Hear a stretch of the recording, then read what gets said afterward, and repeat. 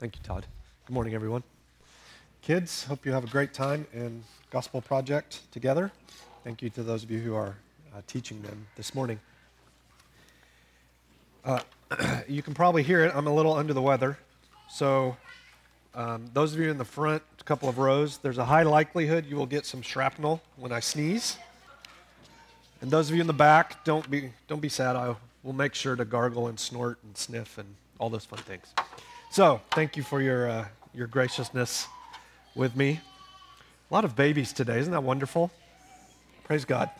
We love kids. This morning, please turn with me in your Bibles to Philippians chapter 1. If you're new with us today, we most often here at Church on Mill will work our way paragraph by paragraph through books of the Bible, seeking to listen to what God would tell us in His Word. And this morning, Aaron Ho is going to come read for us. Come on up, brother. Aaron's going to read from Philippians chapter 1, and the verses will be on the screen. Todd, what'd you do with your mic? Here, grab it from him, would you? Aaron, that way. Excellent. Great. Come on up. This is Aaron. Aaron is a junior? Sophomore. Sorry. That hurts. Aaron's a sophomore at ASU as part of the student leadership team. We're grateful for you. So read for us, brother.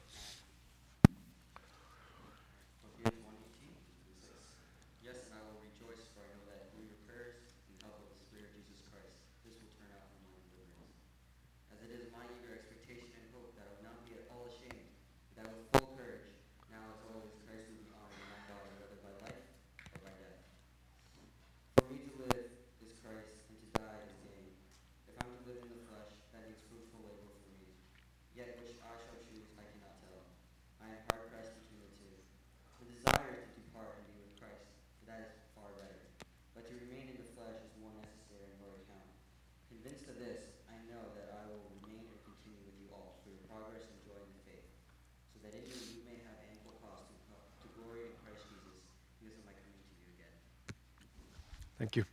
Appreciate it. Maybe you read the story or watched the movie about Aron Ralston. Does that ring any bells? It will in a moment. Aron is the guy that was hiking in Utah and fell in a slot canyon, got his arm lodged between a large boulder and the canyon wall, and stood there for 5 days, using all of the water and supplies that he had until the very last drop. And he realized, I'm not going to get out of this alive. No one is even looking for me. So naturally, what did he do? He cut his arm off. Wouldn't you? So he had been chipping away at the rock with his pocket knife. So it was good and dull. And it took him about an hour to cut through his arm. Then this dude climbed the rest of the way through the canyon, rappelled 65 feet, and hiked almost 8 miles. He came across a family who was out hiking, and they gave him Oreos and water and went for help. So I guess Oreos really are the world's best medicine. Aron had an extraordinary will to live. The event was later made into a movie called 127 Hours. There are other less well-known similar stories, though. Let me tell you about just one of them. A guy named Donald Whitman was clearing land he was planning to build a house on in Pennsylvania when the tree he was sawing snapped, knocked him to the ground, and pinned his leg underneath it. Ouch. He tried to dig out the dirt to where he could pull his leg out, but after he got past the topsoil, he found a large rock and could no longer move his leg. So what did he do? Of course, he had a $3 pocket knife, and he cut his leg off just below the knee, drug himself 150 feet to his tractor, drove to his truck, and then realized, I have a clutch. So he had to use a tool to mash the clutch down while he drove with his remaining leg for help. He was 37 years old when this happened, and he simply said, "It's too early to go out like this." Wow. In both of these stories, we see the shockingly powerful drive of human beings to battle to stay alive. Those are extreme cases, but you've likely seen that in friends and family. People who face very significant odds, and yet they continue to press on. That battle, that drive to live. But for what? What would compel someone to chop their arm off or to cut their leg off? That they wanted to live that much? Beyond the natural human instinct to fight for life, what is life really for? Have you asked yourself that ever? What is life really for? We could consider that question in the form of two statements. You may have heard it in the passage that Aaron read. It goes like this: for me, to live is, you can fill in the blank. Wrong answer, churchy answer. To die is, you were more timid that time. There is a myriad of answers we could put in that first blank, right? For Paul, he said to live is Christ. But for most human beings, we probably have a different answer to put in that first blank. Maybe it's to live is power, or to live is pleasure, or to live is leisure, or to live is to travel the world. To live is to become financially secure, independent, able to do whatever you want. To live is to have a family. What about you? What would you put in that first blank this morning? What's your ambition? Perhaps we could say it that way. What drove you to get up every day this week? Now, there might be a few of us that stayed in bed, but the majority of us got up every morning and did the things we were supposed to do. Ambition is sometimes mocked and decried, but I think that's really unfortunate. Ambition is actually a wonderful thing. Ambition is necessary for survival. Ambition is a great thing. We all desperately need motivation to survive. And when something doesn't let up, when something compels you to continue to press on, that's when you're finding what your ambition is. So Christian or not, ambition matters. We all need it. Ambition is what propels a person with a chronic illness to continue to press on day after day after day. Ambition is what put people on the moon. It's what sent hundreds of people climbing to the top of Mount Everest. Ambition will help you get through grad school and pass that dreaded dissertation. Ambition keeps the mother of twins going when she has no energy left, and it keeps the senior adult continuing to thrive despite constant pain. Ambition is essential for life. Are you with me? I'm about to snort, so I'm going to warn you. You want to do this? Do you have any Kleenex, dear? Thank you. I could use your sleeve if you want to just come up.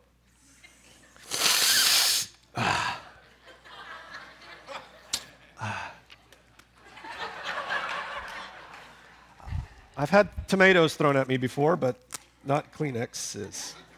Jill, never mind. Thank you, Katina. I have ambition to not get snot in my mouth. We all have and need, in order to survive, something to live for. We must have ambition. But the question I really want us to consider this morning is related to the object of our ambitions. Not all ambitions are equal. Life is wasted when the wrong things fill those most important categories of our lives. Now, how do you know if your ambition is worth living for? Well, the answer is quite simple. Does death bring about the end of your ambition? Let me say that again. Thank you. Now I have them, one for each side. This is amazing. Does death end your ambition? Let's track through that for a minute. Let's go back to some of those statements we made a minute ago. To live is power. Friends, some people, the very most important thing to them is attaining a position of power. And so everything in life is about reaching that place of power. It might be in business, it might be a government, it might even be with a family. But the drive is not to exercise authority in a way to give life to people, but to feel in control. For some people, that is what motivates them. That is their ambition. To live is power. But what does that make to die? It makes powerlessness. If your ambition cannot drive you past and continue to go past death, it's not worth living for. Another example. To live is travel. I did some research this week looking at what are particular people motivated by in everyday life today. Towards the very top of the list is the desire to travel and see the world. The world's amazing, isn't it? There are so many beautiful places. But if your ambition is to travel, then death brings about what? Never traveling again. If to live is to have a family, then to die is to be without your family forever. So how do you know if your ambition is worth living for? Well, you simply have to ask, will it continue after death? The very most important ambition will do so, and that's what we'll consider this morning. Paul put it this way: to live is Christ, to die is gain. And the message of this paragraph in the Bible is that we ought to pick our ambitions incredibly carefully. That if honoring, obeying, enjoying, and sharing Jesus is not our first ambition, then everything else we would put in that spot will lead us to ruin, that will lead to a wasted life. Anything or anyone except Jesus Christ as your highest ambition in life ensures that inevitably death will take away the thing you've lived for. And that doesn't make a lot of sense, to live for something that death will take. I want to give you a couple of real-life examples of how this works out when you live for something that cannot continue after death. We can see this most clearly in people that actually reach their point of ambition and then they lose it. Most of us will never have that struggle. We will continue to have the ambition out in front of us and we'll spend the rest of our life seeking it, but we won't actually attain it. But there are a few people in the world who are particularly driven, intelligent, they're in the right place at the right time, and they actually reach the thing they've been trying to reach. And then they discover, when they lose it, that that wasn't a life worth living. So a few examples.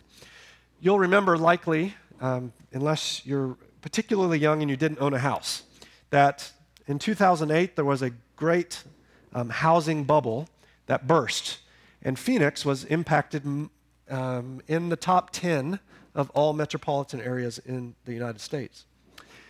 A whole string of suicides happened in that season that reveal what we're talking about. Here's some examples. The acting CFO of Freddie Mac hanged himself in his basement when the company began to crash. The CEO of Shelton Good, who was one of the most important home auction firms at the time, shot himself in the head behind the wheel of his red Jaguar. A money manager in Bertie Madoff's Ponzi scheme slit his wrists in his Madison Avenue office. A senior executive of HSBC Bank also hung himself. When J.P. Morgan Chase bought a collapsed firm and decided not to hire the original firm's owner, that owner jumped off the ledge of the 29th floor of his office building. Those are only a few years ago. Those are all successful, accomplished, ambitious people who had reached the thing they were living for. And friends, whatever that is, if it's not Christ, it will not last.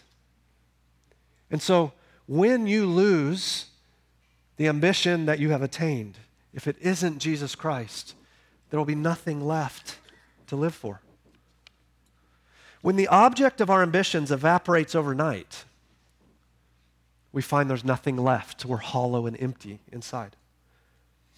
That's why discerning your ambition is such an important thing. And I hope this morning that is what we can accomplish together. This paragraph teaches us, what's this life for? This life is for Jesus. The ambition of believers is that we would honor Christ. That we would honor Christ.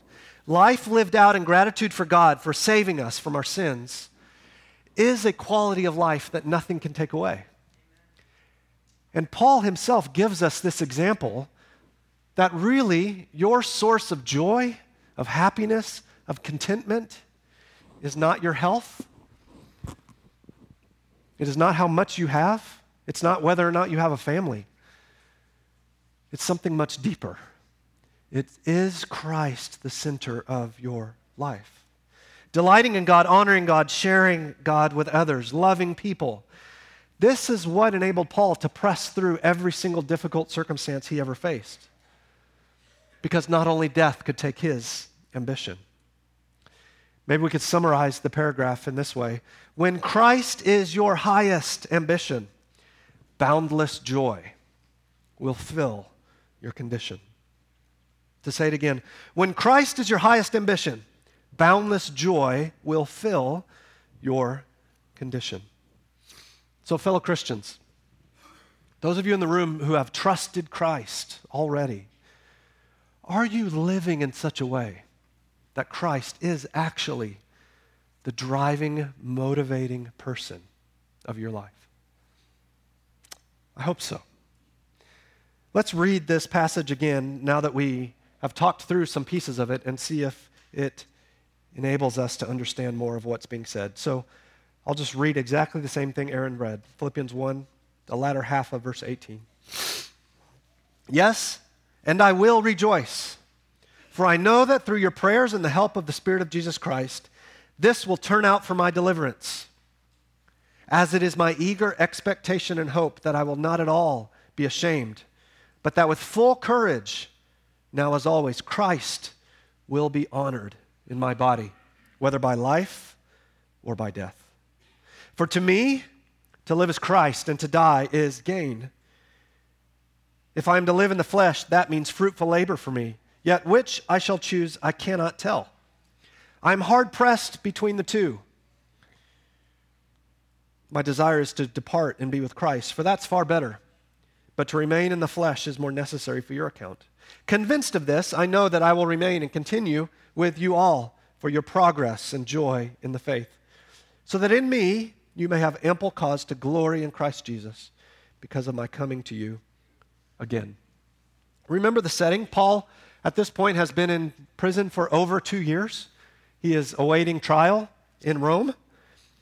For 2 years, this incredibly ambitious man has been unable to preach, unable to walk into a new city and meet new people, unable to freely share the gospel with the average person on the street, unable to meet with many leaders and coach them. He was completely dependent on others. And Paul was not the kind of guy that would have taken that without a fight. For years, he had been incarcerated. He's aware that his death is likely in the future, and yet this whole paragraph starts with the words, I will rejoice. That's weird, isn't it? Friend, how much is your state of peace and joy dependent on your circumstances? For Paul, in many cases, it had literally nothing to do with it, because he had an anchor for his soul that held him through all the storms of life. This week, Paul opens his heart and shows us exactly how he thinks about the ongoing hardship he was facing. And in that way, he can particularly help us to be prepared for how we ought to think in times of hardship and trial. He gives us a way of thinking, not a particular formula that solves every problem. He says, when Christ is our highest ambition, boundless joy will fill our condition. Why? Because Paul's ambition was to honor Christ in life and in death. He remained positive in whatever circumstances he faced because his driving passion was that Christ would be magnified, no matter what. So can you imagine the guard strapped, chained to Paul, who's telling him, you're likely going to get your head cut off? And Paul replies, to die is gain. And so the guard says, well, then maybe you'll just stay locked up for years and years and years and years. To which Paul replies, to live is Christ. So the guard comes back again, well, maybe it will be more of a difficult death. Maybe they'll do to you what they did to Braveheart. That's going to hurt really bad. Paul replies again, to die is gain. There is no way to beat someone like that, right? You cannot conquer that joy. He says to live is Christ, to die is gain. An aging Christian once said to missionary John Paton as he was preparing to go to the South Sea Islands and share the gospel, this old man said to him loudly, you will be eaten by cannibals. To which Paton replied, Mr. Dixon, you are advanced in years, and your own prospect is soon to be laid in the grave, there to be eaten by worms. I confess to you that if I can but live and die serving and honoring the Lord Jesus, it will make no difference to me whether I'm eaten by cannibals or by worms. And in the great day, my resurrection body will arise as fair as yours in the likeness of our risen Redeemer. Can you imagine not going to the South Sea Islands, but living in Tempe, Arizona, and living like that? Living with something inside of you that can't be taken when you get an unexpected bill, or when the doctor says it's cancer, or when you fail that class you worked really hard in, or when your girlfriend says it's over. Can you imagine living with a confidence that's unshakable? That would be wonderful, wouldn't it? That would be wonderful. Paul tells us how. He says, live with Christ as your ambition. God, all the pain would be gone if I were just dead and with you, yet there's more to be done, so I will press on in hardship. That's what Paul says. Paul had been persuaded that when Christ is first, then you end up giving your life away for the joy and good of people. Sometimes as I talk with people who are younger in the faith, they will often say something like, Christianity is good for when you die and go to heaven, but it's not really particularly helpful today. You ever heard something like that? Some way, shape, or form. Or that person is so heavenly minded, he's no earthly good. I'm pleased that many of you don't know that. That's a good thing. That's a bunch of garbage. My ear just popped, and I can hear. This is to live and to gain.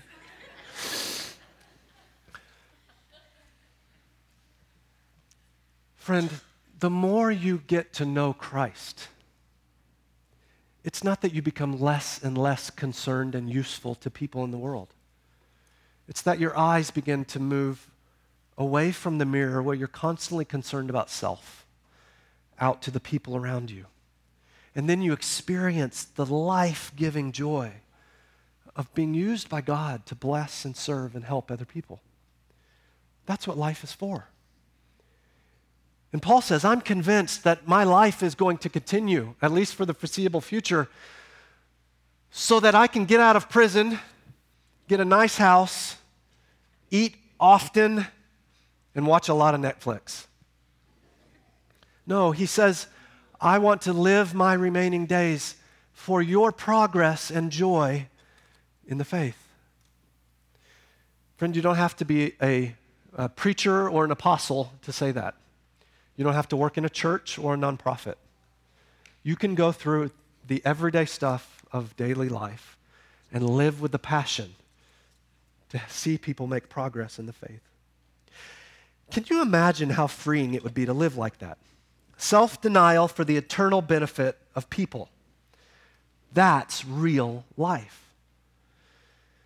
Brothers and sisters, do you want to know if you're growing spiritually?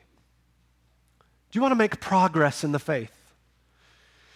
In churches like ours that are cautious and careful theologically, that think through carefully the implications of what we do and say, it's easy for us to gradually become people who are full of head knowledge, but not impacted in the heart and not using our hands for the spiritual good of people.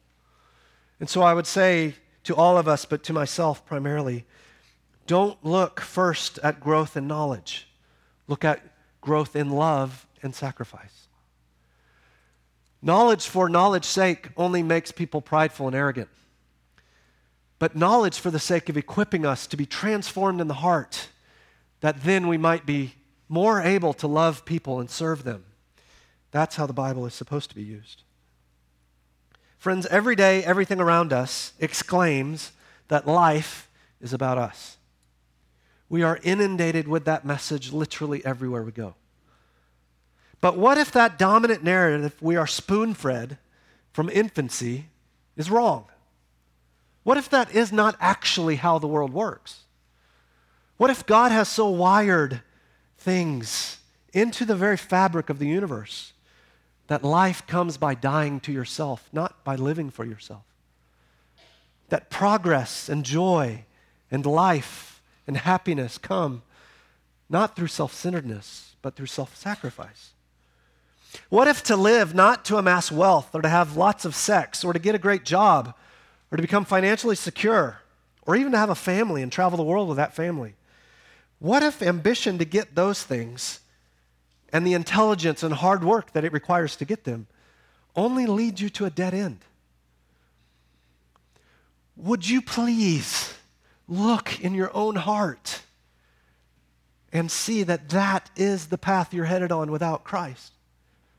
And that it's possible to be a genuine follower of Jesus, but to slip away from Christ being your ambition and to begin living for other things again. Life can't be about what death takes away. Deep inside of us, we know there's got to be something more. And throughout history, the smartest, most accomplished people are often the most miserable people. Why? Because they've been the few that have actually reached their ambitions and found them lacking. But there is an ambition worth living and worth dying for. Amen? There is an ambition that death can't take away. Instead, death merely ushers in the fulfillment of it. That is to live for Christ. So brothers and sisters, live for Jesus Christ, honoring Him, making much of Him, pointing people to Him, serving others practically for Him, giving up yourself so that He might be praised. Whether you're 8 or 80, that's what life is for. But how do you actually live like that? It sounds good in theory, doesn't it? And some of us in the room are type A's, so we will make a commitment today. I'm going to read my Bible every day this week. I'm going to pray every morning. I'm going to look for an opportunity each day to witness to somebody. I'm going to serve people in need, and I'm not going to say no when someone asks me for help. How long will that last?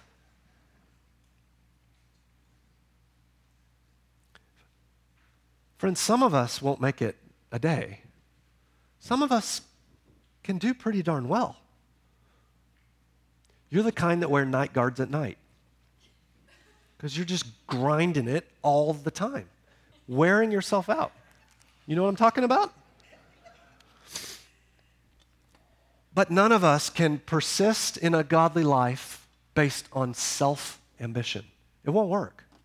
And so, yes, we need to look at that big idea from this passage, but I would be doing you a great disservice if we didn't also ask, how is it that Paul actually lived like that? Not just wrote it in this particular instance, but each day lived in that way. How does that happen?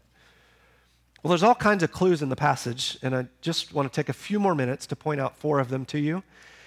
And then the conclusion we're pointing forward to today is to take the Lord's Supper together as Christians. And so as we go through these, I would invite you to do some self-reflection, to confess sin where it's needed, to consider, are you in harmony with brothers and sisters in Christ as we prepare to take the Lord's Supper?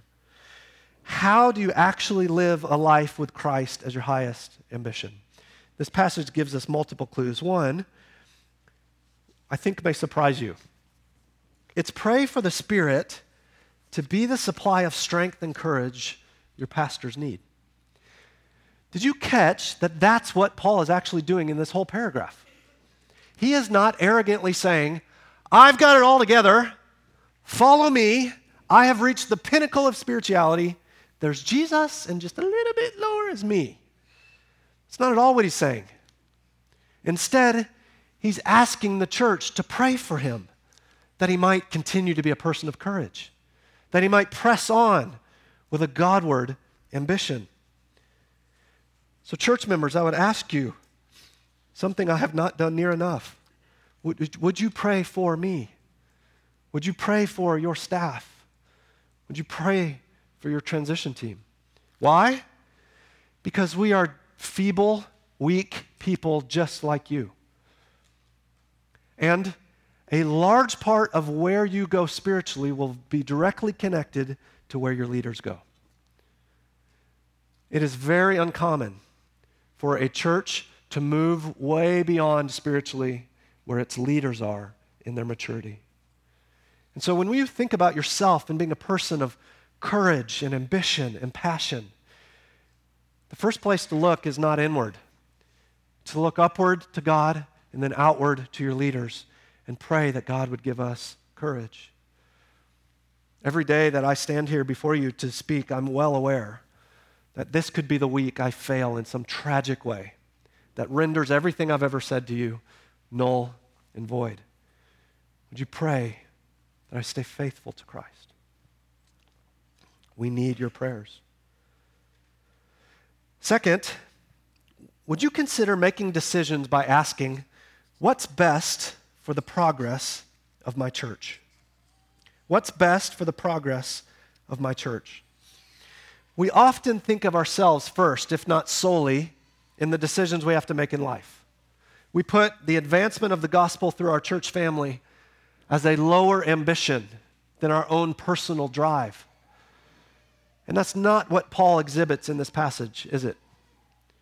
Paul has been going through an immensely difficult season. And he knows if they would just kill me, this would be finished. I'd be with Jesus. No more pain, hardship, trial, difficulty, forever. Inside, that's what he wanted for himself. And yet, as he looked out, he saw people who still needed him. People who still needed the guidance of a mature believer. And so he processed his thinking about his life through the lens of what was best for the church in Philippi. What would happen in Church on Mill if we began to make decisions that way? If we began to think of the various issues we face in life, not primarily as lone individuals or even as families, but as a church. Should I take this job? Should I buy that house there? Should I take on this new project? Should I take up running another marathon? Do we have another child? Do we adopt a child? Do I pursue that relationship or just let it lie? What if the first and driving, most important, significant question in any of those decisions is not what's best for me, but what's best for God's people? That's what Paul displays for us in this passage. When you have a small or a huge decision to make, don't make it in isolation.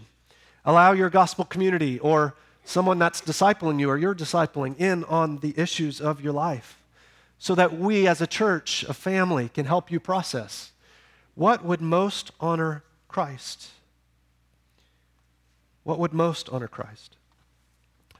And then finally, learn to live a gospel-first life, not through self-determination, but through reliance on God.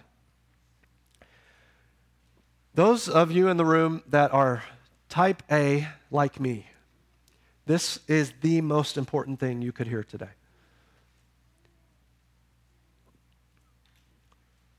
You cannot serve Christ in your own strength. Even if you do the right thing, you cannot do that on your own. Jesus said, apart from me, you can do nothing.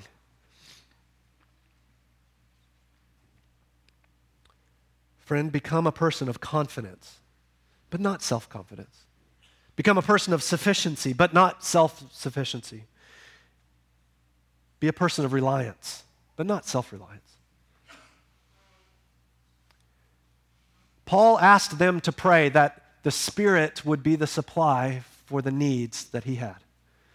And when we get up tomorrow, what we need is not to try harder, but it's to give up and say, God, if you don't do this through me and in me today, I cannot do it. Many of you have heard of St. Patrick because you like green beer.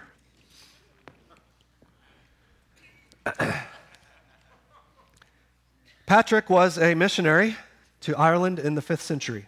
And believe it or not, there's a lot more to that guy than green beer.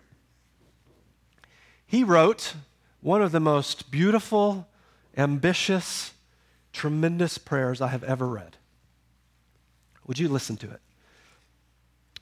As I arise today, may the strength of God pilot me. May the power of God uphold me. The wisdom of God guide me. May the eye of God look before me, the ear of God hear me, the word of God speak for me. May the hand of God protect me, the way of God lie before me, the shield of God defend me, the host of God save me. May Christ shield me today. Christ with me, Christ before me, Christ behind me, Christ in me, Christ beneath me, Christ above me, Christ to my right, Christ to my left, Christ when I lie down, Christ when I sit, Christ when I stand, Christ in the heart of everyone who thinks of me, Christ in the mouth of everyone who speaks of me, Christ in every eye that sees me, Christ in every ear that hears me. Amen. That is the prayer, the cry of someone who wants to live as their ambition to honor Christ and knows that they cannot do that on their own. Would you make that your prayer, brother or sister, to live in the power of the gospel? Now, it's our privilege as a church to every week have usually dozens of people here who have not yet trusted Christ. We're glad that you're here as a joy and an honor to sing in such a way that you can watch, to pray in such a way that you can hear, and to open the scriptures together. You may be asking, what in the world is that snorty guy talking about? How do you live for God when you can't see Him? And how can you trust a God when there's so much pain in the world? The fundamental message of the Bible is not behave well and God will love you and accept you. The fundamental message of the Bible is you have not behaved well and you are sick, even dead inside. And yet God desired that none should perish, but that all should come to Him. And so He gave Himself. God, in a great mystery that I will never fully understand, left heaven, added a body, lived a sinless life in order that He could die a sacrificial death. So God took all the sins of every person who would ever believe on Him, put them on Christ, so that when Christ died, the sinner died too. And then miraculously, 3 days later, Christ rose from the dead to demonstrate victory over death and that the Father had accepted that sacrifice. And so the message of Christianity is not turn your behavior around and start doing a lot of external churchy things, and then your life's going to get better and God will love you. Friend, the message of Christianity is, while you were yet dead in your sin, Christ died for you. And if you would but see him as King and Lord and Savior, and turn from a life where you're in charge to a life where he's in charge, then you will be saved. You'll be rescued out of darkness and brought into light and given a fresh start. That is the message of Christianity. And so I would ask two groups of people here today, two different questions. One, to the Christians in the room, are you living in the power of the gospel? Another way to say that, is Christ your greatest ambition? Can you pray the prayer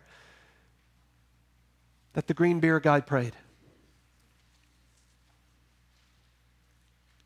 If not, before we come to the table to take the Lord's Supper together, would you repent of that sin and accept the forgiveness that God so freely gives? And others of you in the room who have not yet accepted Christ, as we stand and sing, and many people will come out to these tables to partake of a memorial, a remembrance of Christ's death and burial and resurrection. Would you come to me standing here in the front or to someone you came with and say, I want to know more about Christ? Would you help me? Would you tell me more? And then you could have the joy and privilege, if you accept Jesus, of partaking. Friends, to live is Christ. To die is gain. Let's pray. Father, thank you for this powerful passage. We are in such need of having godly ambition. I pray in particular for those in the room who have yet to accept Christ and would ask, God, that you would shine the light of Christ on their hearts, open blind eyes, open deaf ears. All of us share equally that we were born in sin and then willfully chose to continue in it. Some of us you've rescued out, and we would ask, God, that now you would rescue more. So I pray for courage for anyone in the room who may need to approach me or another leader or a friend and hear more about Christ. And God, for the rest of us, as we prepare to take the Lord's Supper together, may we first do the assessment of our own hearts. Am I living with Christ as my greatest ambition? Did Jesus motivate me Monday through Saturday of last week? Or am I living for myself? Father, I pray where there is conviction needed that it would fall heavy and that it would come quickly, and that then following it, Lord, would be your compassion. We pray this in Jesus' name. Amen.